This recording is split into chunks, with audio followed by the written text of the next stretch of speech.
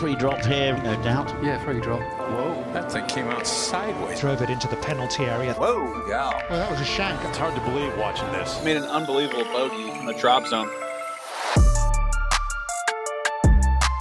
Hello, folks. It is Sean Zock, joined in person this week for the Drop Zone, live from LA with Dylan DeChair and James Colgan. We have a special third guest. James is kind of the media guru at golf.com, among other things, and he is joining us on a bold predictions podcast. So, you know, if you were there for his super bold take that Daniel Berger would win the Masters last year, just know that he's doubling down this year with two takes. Each of us are going to have multiple takes, and then we're going to dive into James's his beat, which is what golf media is going to look like this year. So, James, how do you feel about that introduction?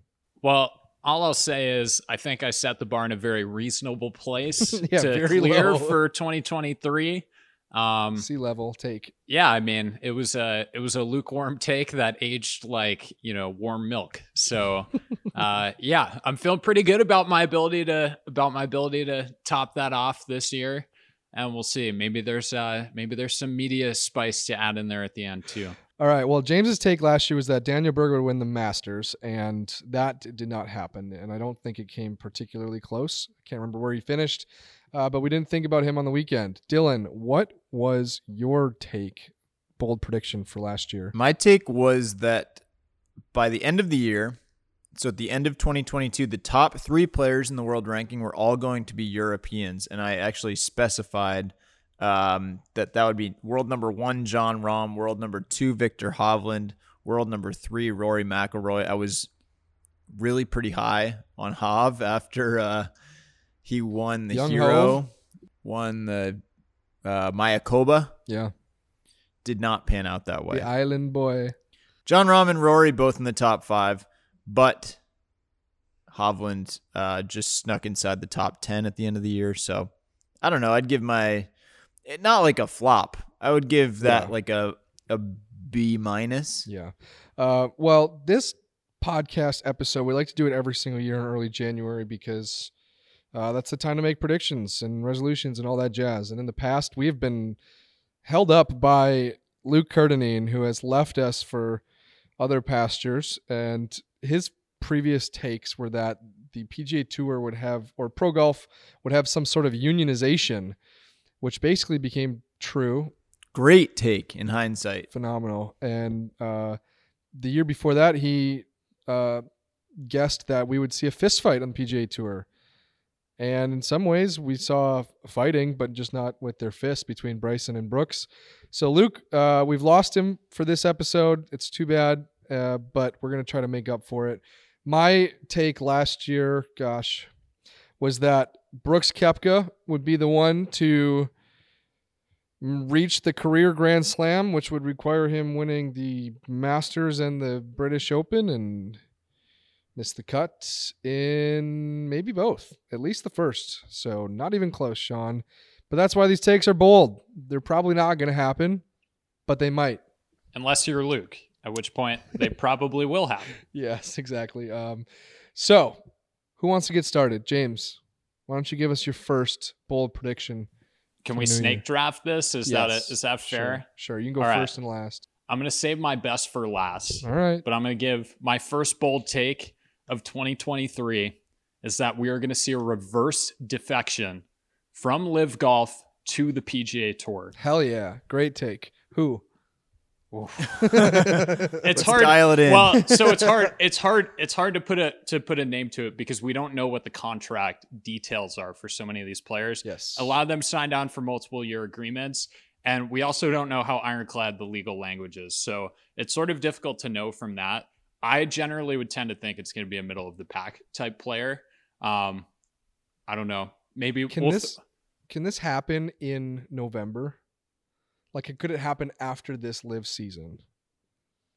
Because I think that it's actually, I think that that's a bold take and also bound to happen. Because there are a lot of 2-year contracts that are going to end in October. And there's going to be some remorse that, like, where the hell am I now? What ranking do I have? Yeah, I guess the incentive is to stay until the end of the season, but I was actually thinking it was going to be before that. Okay. I think you're going to get a lot of guys that are taking stock of where this league is 12 months after it was officially founded. Yeah. And I think what some guys are going to do is an honest assessment of where the future lies. And right now, we haven't gotten a lot of indication from Liv that things are progressing towards profitability or towards really making any sort of sense financially. And so for someone like Peter Uihlein, who's, sort of, floating around in the middle zone, I think he's thriving at Liv. Well, yeah, but as far as name brand recognition is concerned, middle player for someone like him, as he's looking around, Brooks Koepka is always going to have a job in golf. It doesn't matter what happens with Liv. But Peter Uihlein might not always have a job with golf. And so to turn yourself around and maybe, he might get a job at Titleist. maybe reverse course a little bit and swear your fealty to the PGA Tour. I think the tour would be more than happy to jump on that. It would be such a PR win. I think that's them. a really, really good point. That last point is because at this point, the first tee shots at Centurion Club went up in the air. Jay Monahan sent out his suspensions for all the PGA Tour, Korn Ferry Tour, and associated players and said, you're suspended from the PGA Tour. And there was threats that it would be lifetime, all-time bans. And that was so sudden. And I just don't think Liv players necessarily saw all of that coming to the extent that it has been, handed down. And a guy like James Piot, I think his contract is for 2 years. That was another name I was considering. I think he could be like, hey, I did my time. PGA Tour, I'm happy to play the Korn Ferry Tour and kind of get back in the good graces because this Liv thing might not be going in the right direction. Now, James Piot's also weird because he hasn't really done anything on the Liv Tour and he's making fine money. Someone like Hudson Swafford, maybe, who played poorly on Liv, is a multi-time PGA Tour winner, is really good friends with a lot of guys that are staying on the PGA Tour. Does he feel like he's in a great spot at Liv? Is he reaching a lot of happiness over there? I don't know. I think it's a good take. Here's the thing. To this point, the PGA Tour has basically said, and specifically Jay Monahan has said, there's not really a way back. There are lengthy suspensions, and maybe once you serve those, but I don't know, the suspensions really keep piling up so that they add up to essentially a life. They can only add to the suspensions if you are a current PGA Tour member, and none of these guys are. Oh, that's interesting. Right? How could the PGA Tour suspend Hudson Swafford for playing the next Liv event? I'll admit, it would be pretty sick if James Piot came back, played one round of the Valspar, and then got suspended for 5 years by the PGA Tour. Sure. I think this is a fine take, James. I kind of want you to hang your hat on one player, though. Who's the player? All right, I'll take Peter Uihlein. I think he currently suing the PGA Tour, so this would be a true awkward back. marriage. Welcome back to the family, Peter. He's fringe enough that it makes sense for him from a business perspective. And the one other thing I wanted to say about this, the tour has proven to this point they're very willing to talk a big game as far as the suspensions are concerned. We haven't seen them actually have to execute on that, and we haven't seen them actually have to put it in writing that they are keeping someone out of a tournament. I think if a player came back from Liv and said, "I've seen the wrong in my ways," I do think that they would welcome them back with open So, arms. One last thing on this, not to get too literal, because I know this is the Bold Predictions podcast, but yesterday got to be part of this small group meeting with Jay Monahan, and someone said, "Is there a way back for these guys?" And what Jay said, he said, "Listen, my position on that has not changed. I think that those players have made their decision and they're there. I'm doing everything I can with the players that are members of the PGA Tour and committed to the tour, but nothing's changed on that front. I don't have anything new to add." So he's not doubling down on saying no way, never. Yeah, but that's what he's supposed to say right now, though, right? Lawsuits, yes. Everything pending. All right, James, I will tip my cap if that becomes true. Dylan, what is the softest of your two takes? This is a tip of the cap to Luke Curtinine. Throwing it back to 2 years ago when he predicted a fight, I am predicting a locker room altercation between a LIV and PGA Tour player at one of this year's major championships. A little bit of a dust up. I mean, we've already heard rumors of, Rory and Sergio. Well, yeah, or Sergio going off on people in a locker room on the Euro Tour last summer. This year it gets real. I'm not sure if it gets to, maybe not quite Kessler-Corain territory at the President's Cup, but something that has everyone talking about. Holy shit, did you see what happened in the locker room? All right, Dylan, you know what we do on these podcasts. We ask for specifics. Tell me why it's Sergio and who is he bitching against at the locker room in Augusta. I can step in here and offer a location for this. Where's your location? The Champions Dinner. It is happening at the PGA Championship. Ooh. We're going up to Western PGA New York. Champions Dinner. Things are getting rowdy. This is the land where people plunge themselves through tables. This is the place where people order garbage plates, and that's a local delicacy to eat. That's where we're going to get our altercation. If it's going to happen, it'll be after 35 Labatt's and, maybe a wind chill in the upper 20s on Tuesday of tournament week. I think we're going to get the temperatures rising in the locker room. There's going to be a lot of time to talk. That's when we're going to get it. It actually is a great question of like who is sort of chesty enough to actually put themselves in this position on either side. Is Bryson? No, I don't think so. He's not really a fighter when it comes down to it. And Bryson really likes being liked. So yeah. I don't think so. Is Brooks? Yes. No doubt. I could see Brooks getting in someone's face. Yes. So Brooks is a good opportunity. Sergio, for sure, in the right circumstance. Taylor Gooch seems like a potential wild card. He's kind of been he's pretty forthright. A more passionate liver than I would have thought. Patrick Reed is an interesting one because clearly he, my legal advisors are saying clearly Patrick Reed is a very balanced gentleman, and so would not probably be involved in an altercation. Yeah, I don't see it. Paul Casey? No. All right. Kevin Na? No. Jason Kokrak going all in? Doesn't care enough. Wow. DJ? No. Definitely not. Mark Leishman? Maybe. No, stop it. No, it's like Lee Westwood and Poulter. Emboldened by each other. Yeah. Maybe it's like a tag team thing. It would have to be with Rory, wouldn't it? Yeah. And that makes me a little bit sad, these old chums. It's okay though, because Rory's gonna have his boys, his young spry JT and Spieth alongside him. Here's the question: when push comes to literal shove, does Jon Rahm have Rory's back? Jon Rahm is the classic. He's the classic dude in the middle of the fight, pushing people away from both sides. Yeah, classic. I think that's true. I don't think Rambo stands behind Rory with his fists up. Wow, we were getting into some wild speculation territory here. Well, that's what you get on this podcast. I really like that, Dylan. Thank you. I think it has to happen at one of the first two majors of the year, because by the end we're just not going to care that much. We're going to be too proper to do it at Royal Liverpool, and too proper to do it at Augusta National too, right? So I think James could be right. But Augusta's the actual first Oak Hill, but we need a hot day. I mean, the statistics. Why does it have to be hot? Statistics show young male violence skyrockets in warm temperatures. Interesting. I could tell you after the 7th straight month of winter in upstate New York, that's there's plenty of rage coming from all sides. So, Sean, what do you got? All right, this is the one I maybe enjoy the most. It's like a multi-leg parlay kind of thing that ultimately leads to a solid take. But it's going to be a bad, capital BAD year for Augusta National. How so? Say more. Did you notice those letters?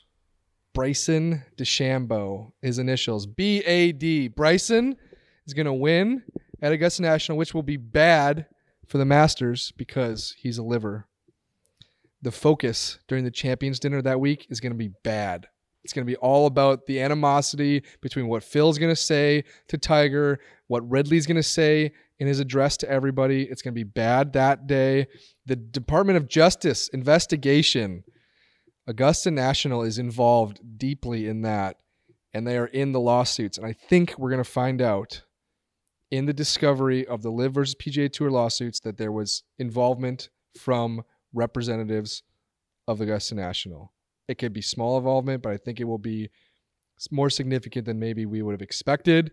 And Augusta doesn't like to be involved with lawsuits, depositions, anything of that sort. And thirdly, because I keep hearing this in my email inbox, I think the ratings are going to take a hit. I think everyone looking at the Masters as this kind of civil war, it ruins the pageantry that we believe of Magnolia Lane and springtime and all these good vibes. It's going to be like, you'd think it would be good ratings, but instead Tiger's probably not going to play that well. There's going to be more chaos than like ceremony, if you will. And as a result, the ratings will not be that great. Does Augusta National care about ratings? Maybe, maybe not. So overall bad year for Augusta. We could talk about the ratings side of things when we get to our little media conversation later, but yeah, the way things are structured currently, I don't think Augusta cares about the ratings. And I don't think CBS cares about the ratings either, surprisingly. Okay. Or, I mean, of course they care about them, but I don't, relative to other events, I don't think quite as much. But the question I wanted to ask you is, and this is a little bit of a math problem, what is Bryson's winning score relative to the par he set at Augusta National, par 67? 2 over. Seriously, relative finally, to his par. A test to par at Augusta National. Yeah, so you're shooting we've been fighting for 18 all under, these I years. think that would make it. No, I think everyone has forgotten about Bryson, which leaves room for a pretty drastic, incredible return. 2 years ago, we were shouting that he was going to burn the place to the ground, right? And I think we've given up on Bryson because we wanted to. There was a lot of good riddance when he went to Live, and a lot of good riddance when he lost to Brooks.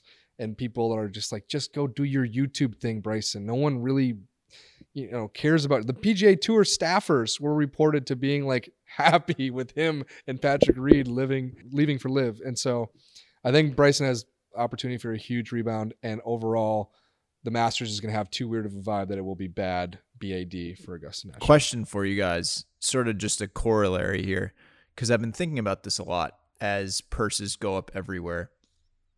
Doesn't it feel like the first place prize at the Masters is low, extraordinarily low?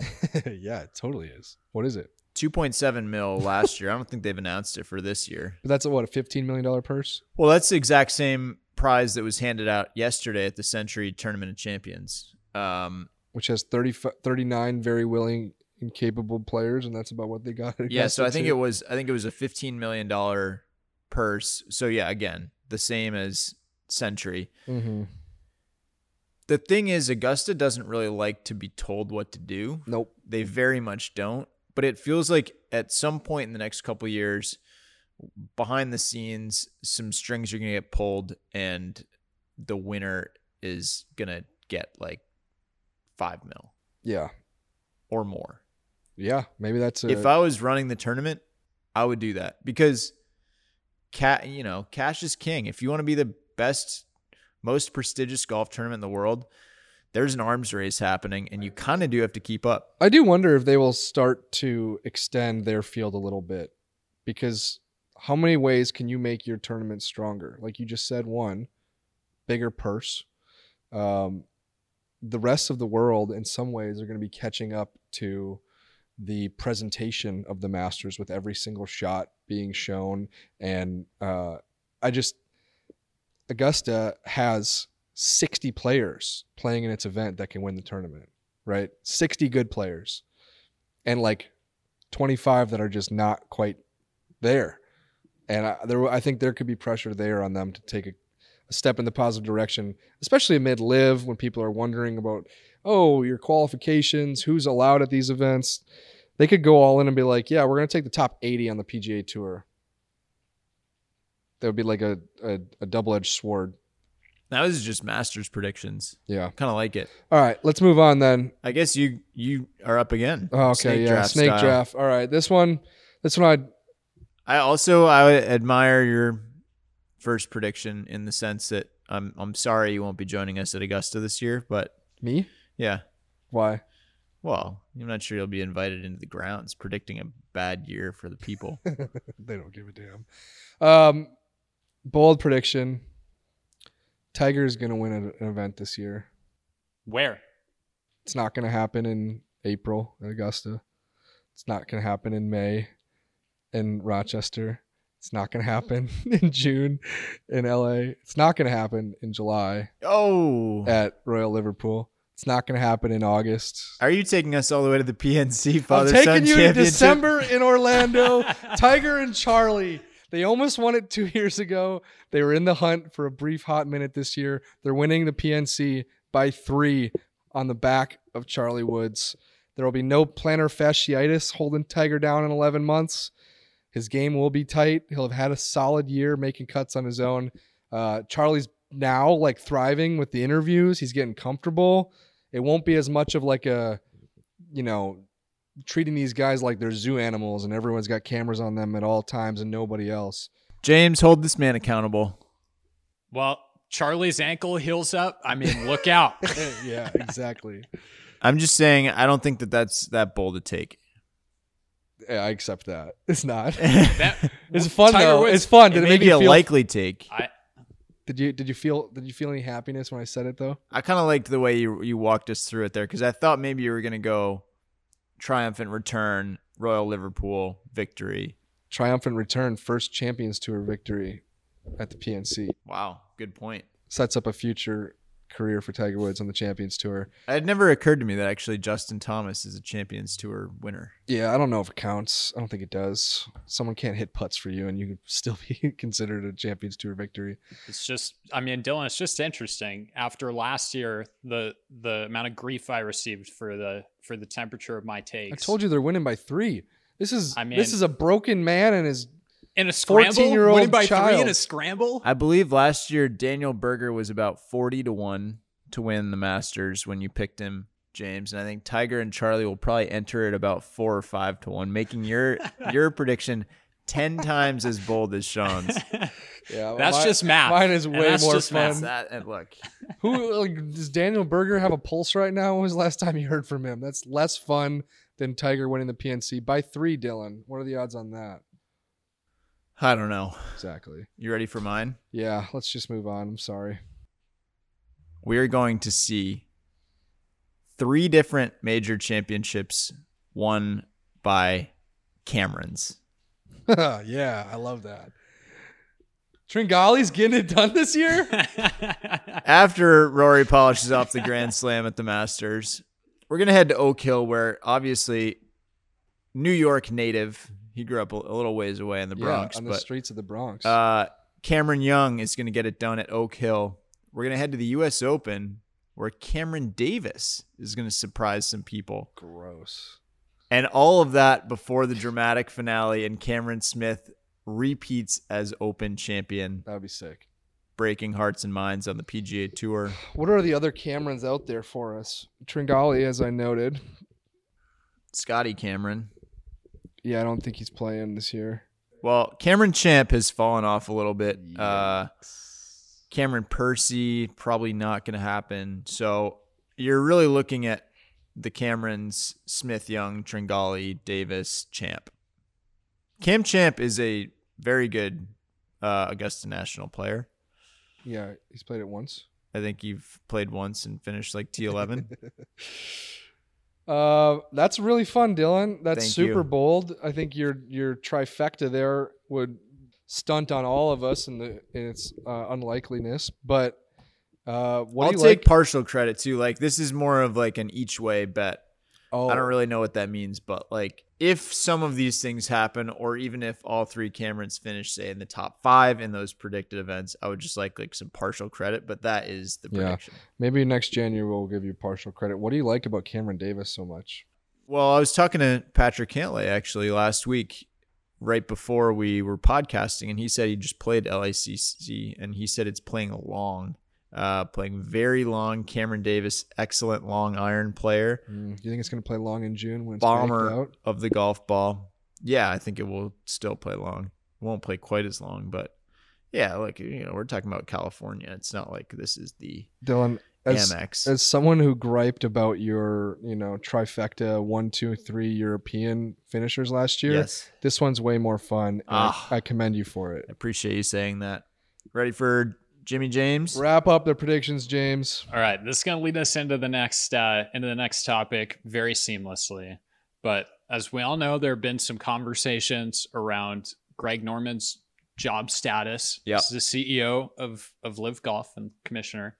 And we're never one to talk about another man's job here. However, We do it all the time. my prediction is that Greg Norman is going to depart Live Golf in 2023.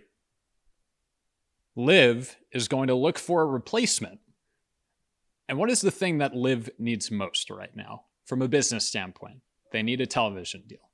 And who are they going to look to help lead the charge for them? Joe Rogan. Baldo.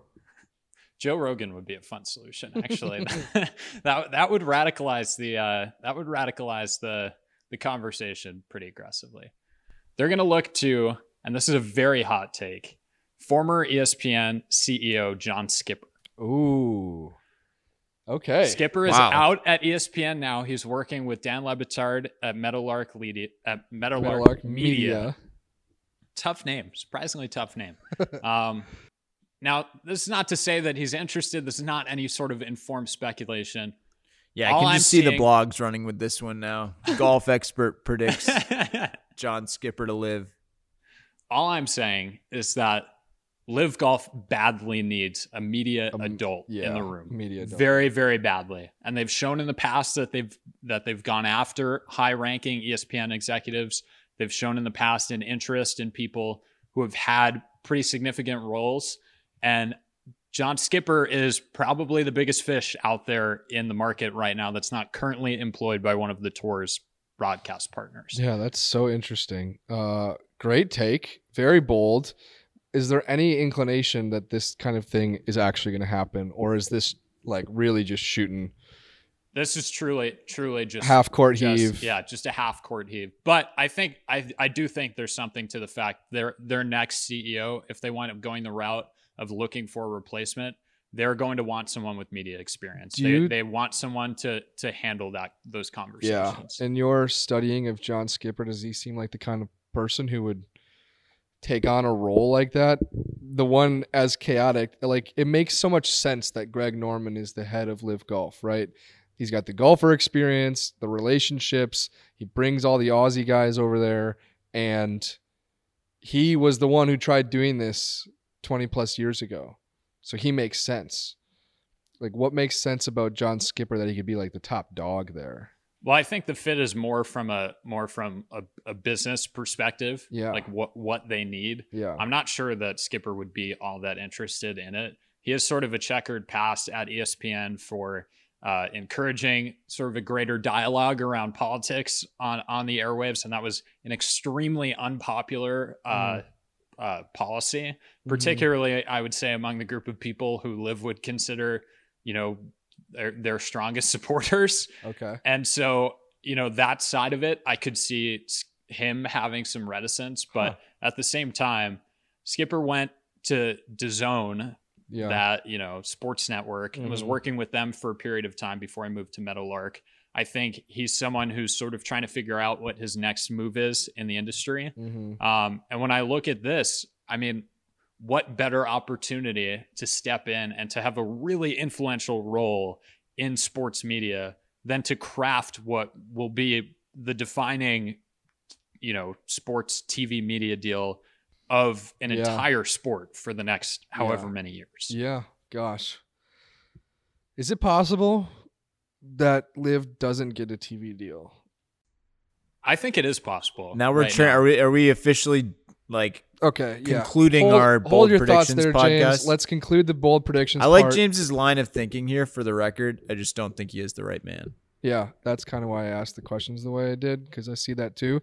But it's hard to predict who would fix It's true. or never know. replace. All right, so that was your second prediction. Your first was, remind me, A reverse defection. reverse defection. Very good.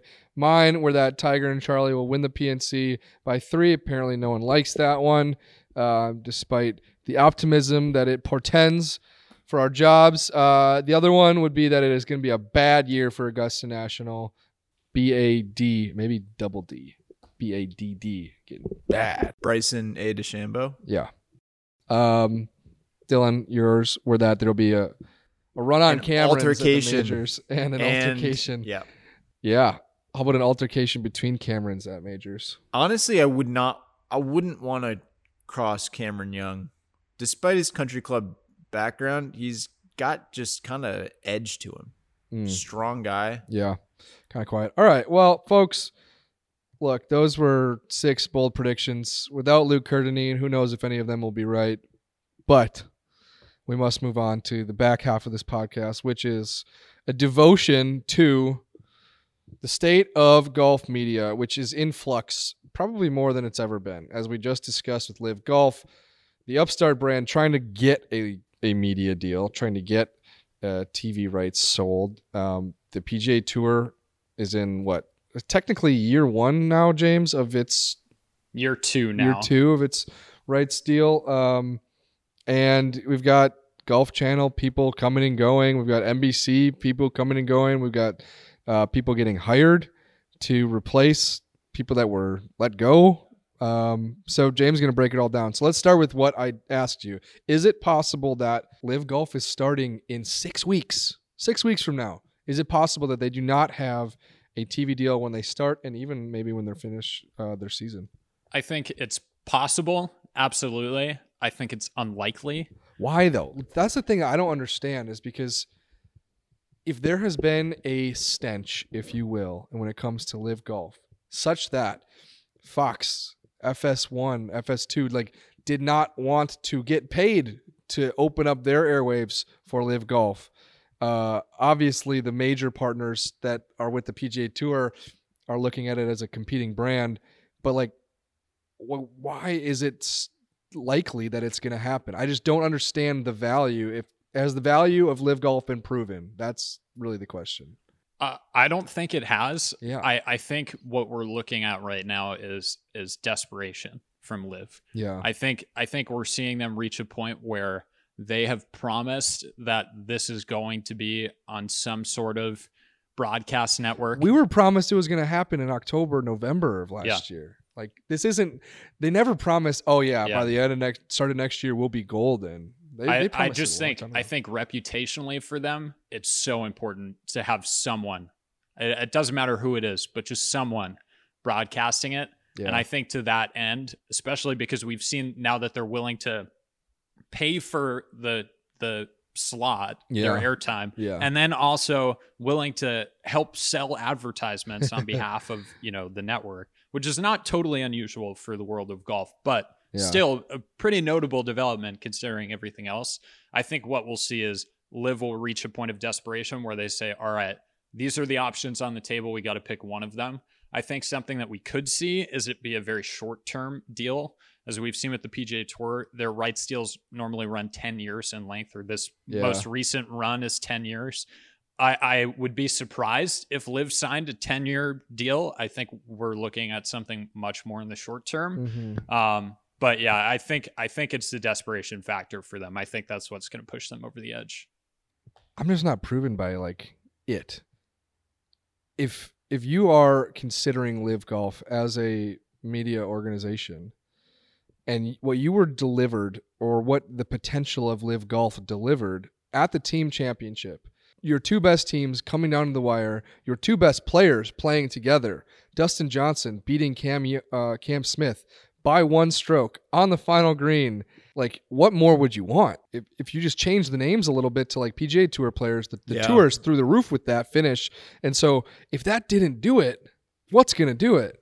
I think that the best argument in Liv's favor is that these things take time. And I mean, sports is so intertwined with tradition and history. Do they have time? Well, Yeah, I mean, based on everything they've said, the runway is pretty long. Mm-hmm. So, not that Liv has a history of only telling the truths, but yeah, I mean, I think there's a question of whether there's an incompetence to Liv that eventually is going to catch up to them, and if these latest departures from their business sides reflect that. But at the same time, this kind of follows a pattern with Liv, where every time we kind of write it off, it's partly just because they haven't made any noise for a little while, and they haven't been dead before, and we've repeatedly encouraged people not to write them off. We're not dead yet. Not dead yet. There's just a lot of money there. It's just a question of whether, the PIF gets taken in by a different shiny new thing, but there's a couple guys involved here that really, really like golf and really want this to work. And within the ecosystem, I mean, Sean, you went to multiple Liv events. On the ground at those things, people are drinking the Kool-Aid. I mean, people are convinced, and there is a loyal following, and there is a certain atmosphere on the ground, and I think that could be convincing. So I think there are two sides to it, right? There's the analytics side of it, which is looking at the broadcasts, looking at how many people watch them, looking at all the underlying data, and all of that would seem to work against Liv in their pursuit of getting what is in any way a substantial TV deal. And then you add on, all of the other things that come with Liv, with its financiers and all of that. That is all working against them as far as getting a TV deal. What's working in favor of them is that there has never been a better money-making bet in television than live sports. And for a potential broadcast partner, you could be standing at the very top of the cliff as the snowball gets rolling down. And when you get that first deal, if the sponsors start rolling in, if the ball keeps rolling, interest keeps growing, that could be a massively profitable endeavor. And that's why I feel pretty optimistic that someone is going to take the plunge. But, you have to get over what the other side of it is. And that's not an easy thing to get over, especially when it's your dollars and your network and your airtime that's all up on the line for it. It's funny thinking about the way corporations are sort of lining up on the PGA Tour versus on Liv. I mean, even just at Century this weekend, the Century CEO, this guy Pete McPartland, and he stood up and basically said, look, we've signed on for this tournament until 2035, and essentially said, this is us aligning ourselves with the PGA Tour. This is where we think the best golf is going to be played. And it's funny the way this has become so tribal all the way up to sponsors. And what we haven't seen yet is really anyone plant their flag, any sponsor that's not owned or affiliated directly with the Saudi government plant their flag with Liv. And I guess the way that would ultimately look would be a bunch of people doing it at the same time, like this domino effect, as you mentioned. I mean, this would be something to discuss with John Wall when he comes on to talk about equipment, but whether the manufacturers ever sort of commit more than just playing like middleman. Yeah. Still supplying those guys with clubs. There's going to be pressure to do that potential. Soon. There's going to be pressure to do that soon. There's pressure to do that if there are reliable large numbers of eyeballs. If there's evidence that these guys are moving merch. But, and again, this is a different conversation, and this is a part of this conversation and the gear conversation, but you're seeing companies in the golf space invest differently, and you're seeing them invest with different types of media. I mean, even this last week, you saw Callaway sign Good. Titleist now has No Laying Up. TaylorMade has Barstool. It's like we are unsigned currently. Drop Zone is currently unaffiliated. We are in the market because we are. We're above all that. We obviously are neutral until someone buys Mizuno, come at me. That's right. So, I think people are just looking for alternative ways to get a significant return, if Liv is somehow going to prove that they can move a lot of golf clubs or merchandise or whatever it is, yeah, someone's going to do that. Especially when you consider how short term some of these agreements can really be. Like, Liv is in no. All right, but then that's the calculation, isn't it? Can you do a short term deal with Liv, or is this the sort of thing where once you do it, kind of sticks with you? I feel like you can't be the first person and Yeah. do a short term agreement. Maybe if you're the fifth person, you can do a short term agreement. But I think the first domino that has to fall has to be a significant one. And yeah, I mean, I think that's been the problem to this point. But also, to your point, like, Century signing on to 2035, like, that's an optimistic way to view the world, let alone the PGA Tour. Like, that's wild. So I don't think you're going to see that level of buy-in in Liv, like, from anyone. All right, let's flip to something we know like slightly more about, which is the PGA Tour broadcasts, and the different ways that you're going to be able to watch professional golf this year. We just saw NBC's debut. They showed Century. There were some fun gadgets that they debuted. A bunch of drones in action. It's funny. I was watching Colin Morikawa line up his chip on the 15th. He was short right of the par 5, 15th and 2. And it's this side slope. It's super grainy. He had about 40 yards. And there was a drone on the ground, maybe another 50 yards behind him. And I saw the pilot just take off with the drone. I was like, oh, this is how it happens. And then the drone kind of circled around a little bit. I'm not sure if that was the live shot on TV. But then sure enough, Morikawa just laid the sod over this chip. So it wasn't quite like the beautiful moment that I thought it would be. But we got golf balls rolling. We got drones following them. We've got some nice visual developments. What else is happening at NBC, James? We've got commercial-free golf. Yes. Well, we had it at least yesterday. Once. At least one time, which is the first time ever for That's NBC sweet. covering the PGA Tour in Yeah. a primetime slot. So that's been done at major championships in the past, right? Correct. The Yeah. final hour of coverage for It's the done Open every year at the U.S. Open. That's a Okay. tradition. presented by Rolex. Yes. In this case, presented by Callaway. Callaway was this presenting sponsor for this. God, what is that worth? Any idea? It's a lot of money. Yeah, Um, it really is. It's not quite a 1-to-1, whereas, you would think of it, I'm buying an hour's worth of TV. I have to pay, for Mm-hmm. 20 advertisements, the cost of Yeah. 20. It's not quite that, especially when you consider Callaway has a long running relationship with NBC. They're not going anywhere anytime They're also soon. doing NBC a favor. Absolutely. Yeah. Like, prove how great you are. This broadcast is. Keep people enwrapped. We're not going to distract away from what you guys do best. Show it to us. Yeah, but it's expensive still. I mean, I saw a report the other day. The average cost of a nationally televised TV slot is somewhere around $100,000 when you factor in the fact that this is a primetime broadcast slot for a live television event that has some pretty marquee players. I would think the average cost is higher than that, but it's also hard to know what NBC is assigning Mm-hmm. as their value to that. We don't know what that is. But yeah, it's an expensive proposition, but it's also, if you look at it from a business standpoint, smart for NBC to sign up for it and smart to Callaway to take advantage of it. They own that last hour when everyone is tuning in to watch. Yeah, and one of their boys won it.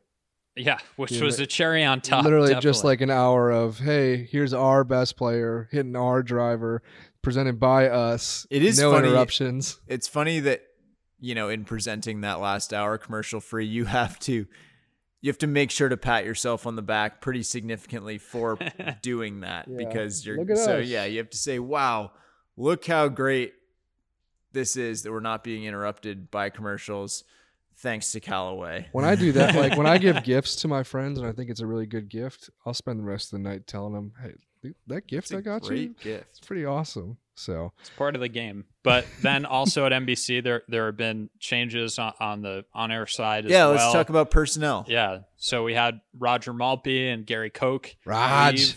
leave as part of this off season of changes at NBC. I was really taken by how unpopular Rodgers' departure seems, or at least felt on the ground. What does that mean? I mean, I saw you tweet that, but I was curious what it meant. I mean, I just had several conversations. It sort of just kept coming up where people are upset that he didn't get to go out on his own terms. A couple different people. Well, one player said he thought that he was absolutely the best at what he did. A caddy said he thought that he was just like a true pro, like unprompted. I wasn't even talking about this. And I think people just feel like he got a raw deal and they should have, gone out on his own terms, basically. Do you think he's the best at what he did? I think he's just a fixture. I think one of his I think we were greatest, comfortable with him. Uncle Raj. And he was an icon, and he was more famous than most of the players that he was covering. Like when he would cruise around in his golf cart at courses, fans were shouting out to him as much as they were to the actual players that he was covering, which was kind of interesting. So, yeah, I mean, I think it's hard to separate the two, like him being great at his job, him providing specific value, with the fact that he was just such a beloved fixture on the broadcast. To your point, too, I have had people at NBC reach out to me to share similar sentiments. I think that, he was definitely a fixture, but he was also very good at what he did. So why did he lose his job?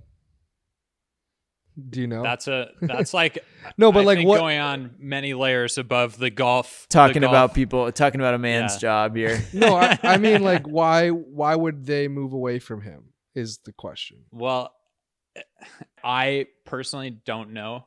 There are a lot of factors going on at NBC right now. One of them being that NBC Universal has been given this edict by Comcast to cut $1 billion in spending. Mm-hmm. I'm sure that to some degree that's falling on NBC Sports, but I don't know to what degree. I don't know that that's falling, that was the decision for him. But I think that's part of it. I think part of it is a desire to get younger, a desire to, expand. That's kind of what I was asking for. Yeah. Right? Because who did they hire? Smiley Kaufman in his place. And he is a young, very marketable guy to fill that role. If you were to pick someone to leave to fill the spot left by Roger Maltby, you would want someone of Smiley's standing in the world of golf. Smiley was just a knockout hire for so many reasons, but like if Jordan Spieth is contending the last 5 holes of a tour event and Smiley Kaufman is walking with his group, if you want to know what Jordan's thinking, Smiley Kaufman's going to get you that information. Colt Knost can do it too, but like absolutely. There's a few people who can get that. That's the bet, is that you are going to get better information if you are a friend figure than if you are a, beloved uncle figure. Yeah. I personally tend to think you're going to get the same information either way. I don't think the information you're getting from an on-course reporter, while that's a super important role, I think you're talking about a lot of really smart, really qualified people where everyone can do it to an enjoyable level where you will, enjoy watching them on the broadcast and hearing and learning from them. But it's just a matter of what the look you want is, what the feel you want is. And then if you add in the fact that there is a cost component here, I'm sure that is part of the discussion as well at the end of the day. It was interesting seeing Smiley yesterday. I mean, as Jon Rahm and Tom Kim teed off on 18 and Rahm essentially, if he makes birdie there, it's over.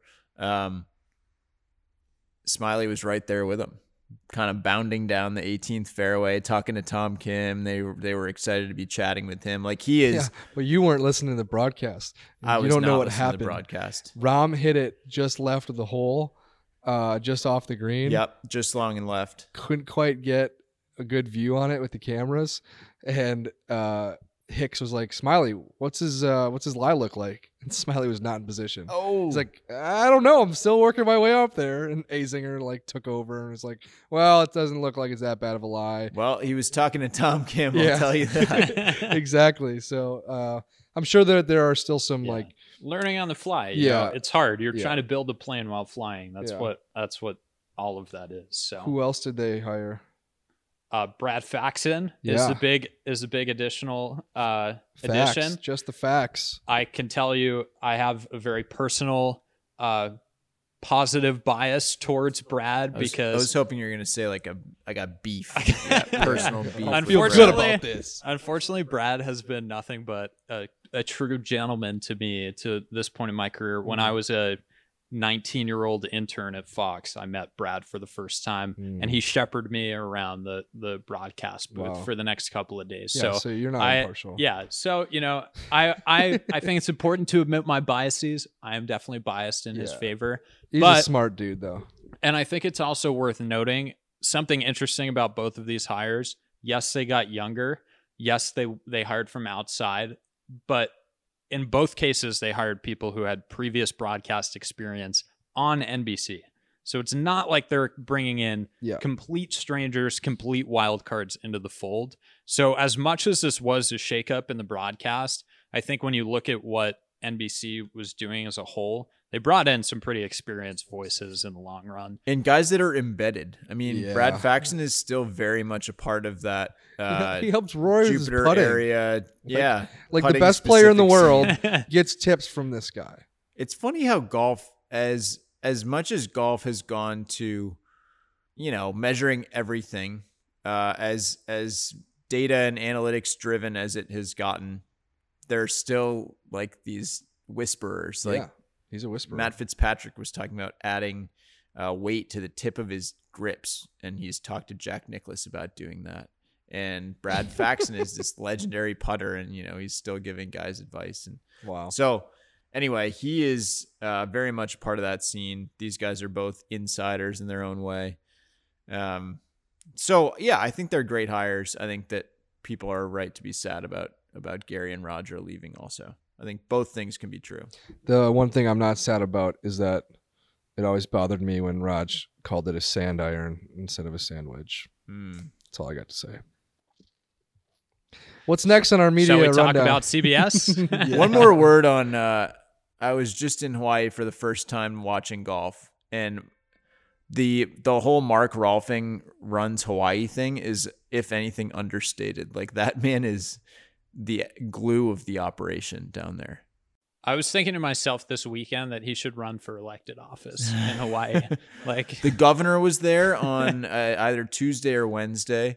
I mean, the guy was on like Hawaiian early morning TV, and then was doing Golf Channel and, hosting dinners with the Century people, hosting events with Tony Finau and Tom Kim, Russell Henley. Like, he was just kind of everywhere. He's the mayor of the place. He seems to be, assistant tournament director, and then he also calls the action. So he is signed on for a couple more years with NBC.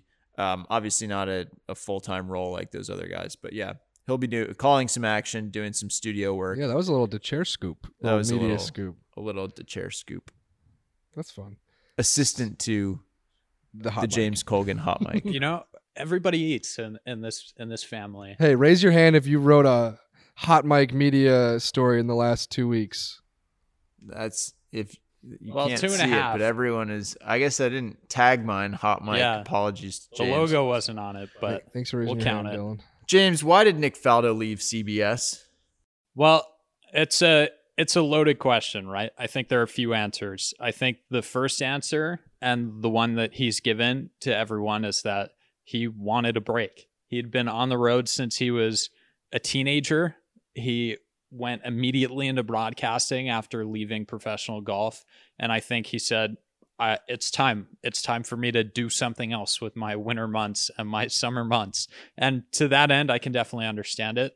I think under the surface, there was an element of something that we've seen with some other analysts over the years, which is that, you reach a degree of being on television so frequently, facing the criticism that comes with being on television so frequently, that you grow leery of being your truest self Yeah. in an interaction. Yeah. And Nick did not say this to me when I spoke to him at the PNC, but I certainly sensed it from talking with him, where there was an element of him feeling a little bit reticent to talk to me. There was a wall up there. Yeah. And then once we finally started talking and we were able to just chat, he completely opened up and was the version of himself where he was at his most entertaining on television. But I think he lost a piece of that as time went on. So I think as he put all of those things together and he looked at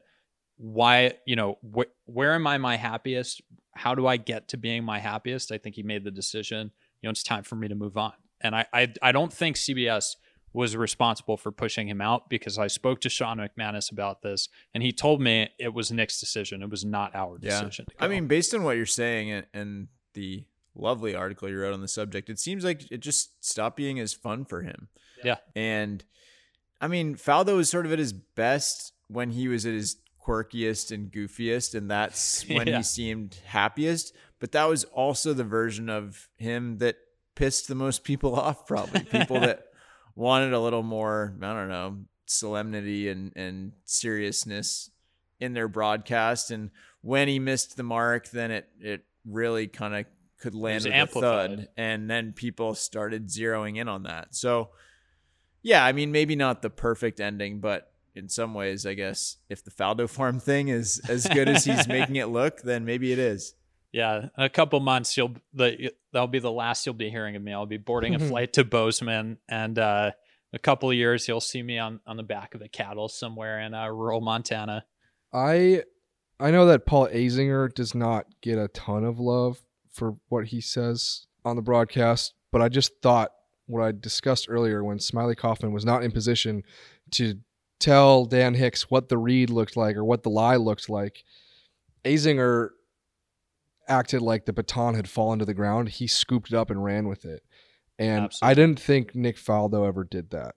And I just golf broadcasts are long, man.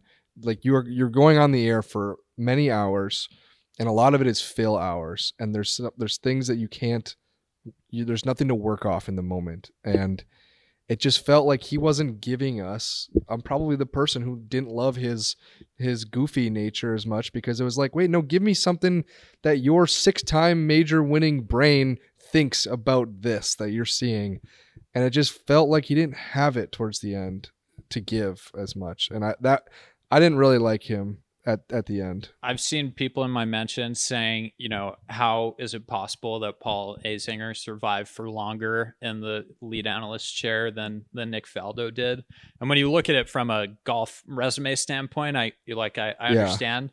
But from a television standpoint, I can tell you, and this is not to say anything about Nick Faldo, because everyone who I've spoken to about him has spoken very positively about working with him. Yeah. But Azinger is beloved at NBC. Yeah. And he was beloved at Fox before that. He's just a team player through and through. He's a guy that people love working with. And in that instance you gave, that's a prime example of where he is truly at his best. Yeah. A lot of television is just making it look like it wasn't a mistake. That's a lot of it. And he does such a good job of kind of covering up those blemishes along the way. And you might not even notice it. And I understand the criticisms about, sometimes his flavor can go just a little bit too to the extreme. And I totally see it.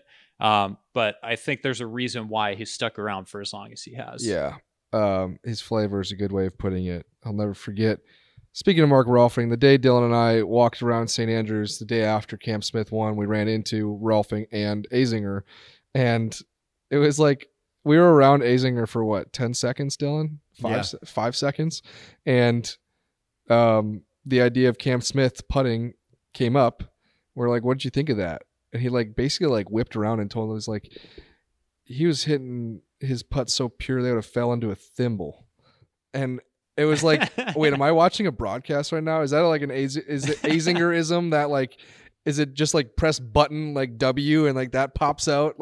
He's a robot with these things but no, that's his it was flavor. Refreshing though to see those guys in their element. The reason we saw them is because we were kind of curious because someone had just fired a slice onto the road that's right of the 18th hole at the old course. Onto the top of a van. Yeah, and these two guys are such golf nuts that they were totally tickled by the whole thing too. Yeah. And I think that's a key to being in the profession, right? You have to think it's cool. You have to get enthusiastic and excited about it. You have to genuinely be impressed when someone like Cameron Smith is doing something like what he did there. Yeah. So yeah, I thought that was a cool moment.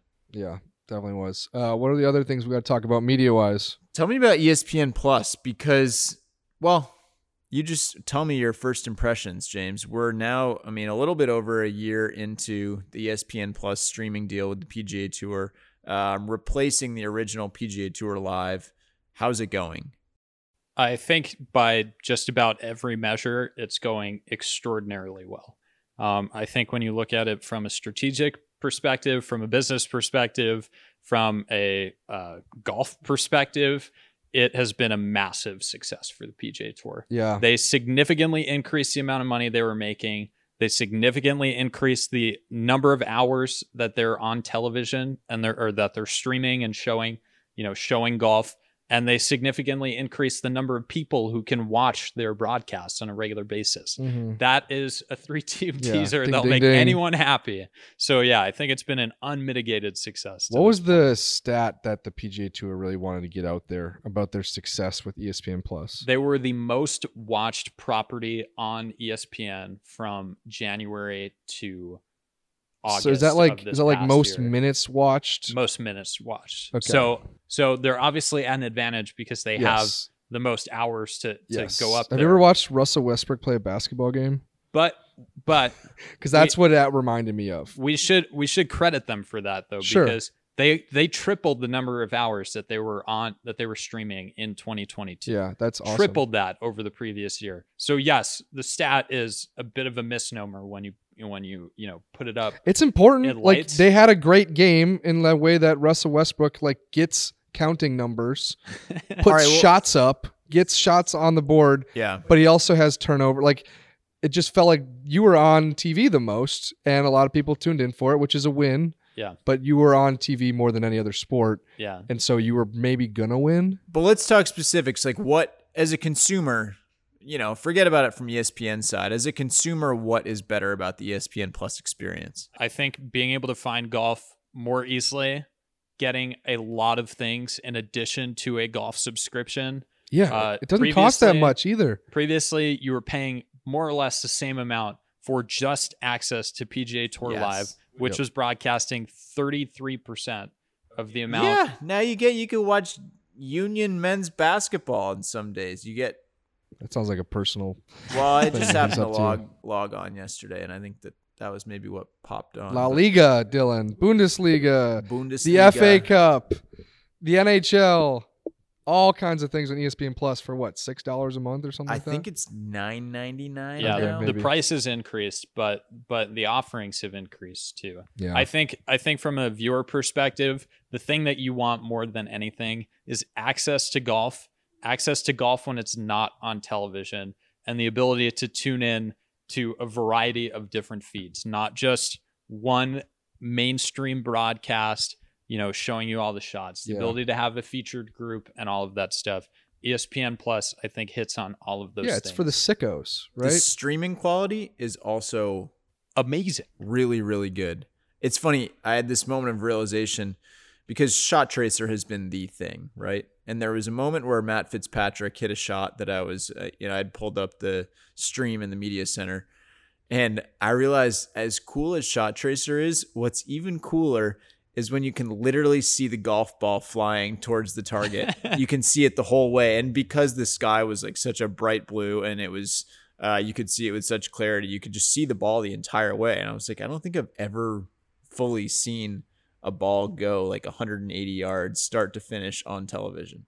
Rory's 3-wood at Valhalla on number 10, low screaming bullet. Yeah, fair enough. I guess with stingers you can kind of. But yeah, no, those are the best shots to watch. They feel more real than the ones with the big blue line chasing after them.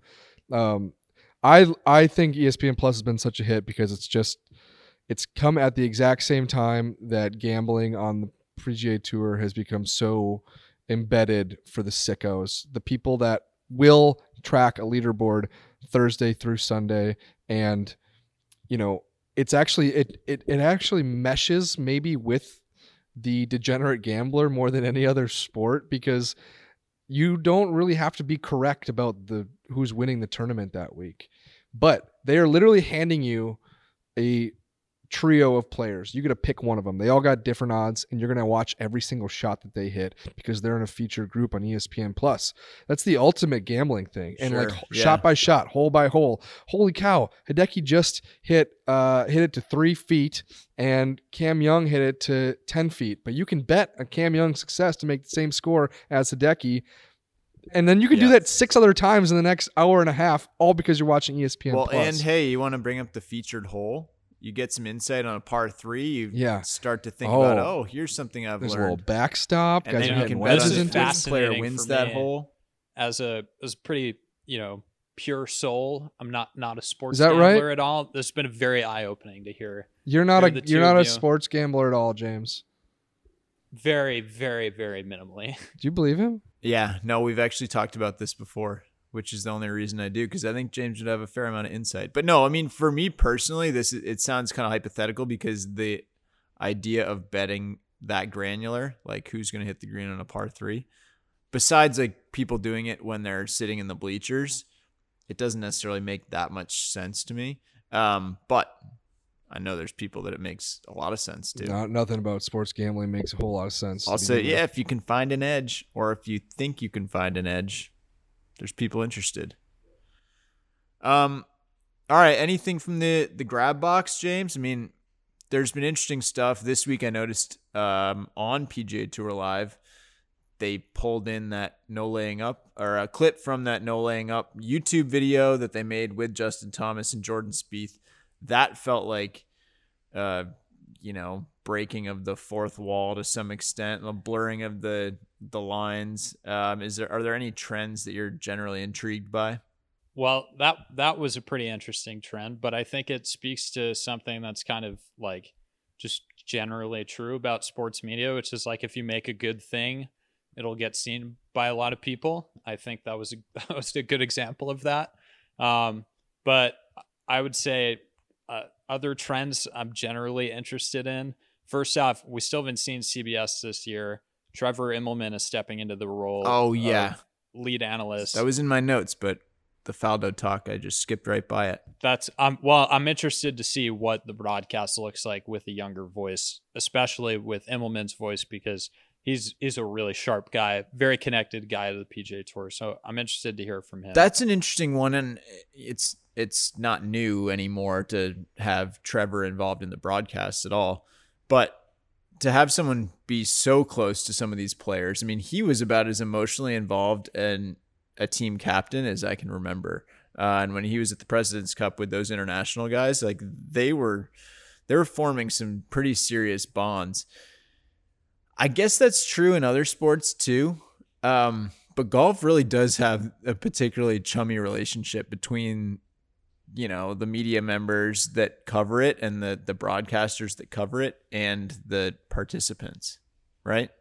I would say absolutely. I Like- think the best broadcasters are the ones who know everyone and have the ability to get information from everyone too. Although it does remain a reason that Brandel sticks out in NBC's studio shows and in that Speaking live of from sickos. booth. Speaking of sickos and speaking of people devoted to their craft, I mean, I know he's not the most popular guy because he does rub some people the wrong way, but God, I'm just almost always impressed with Brandel's work.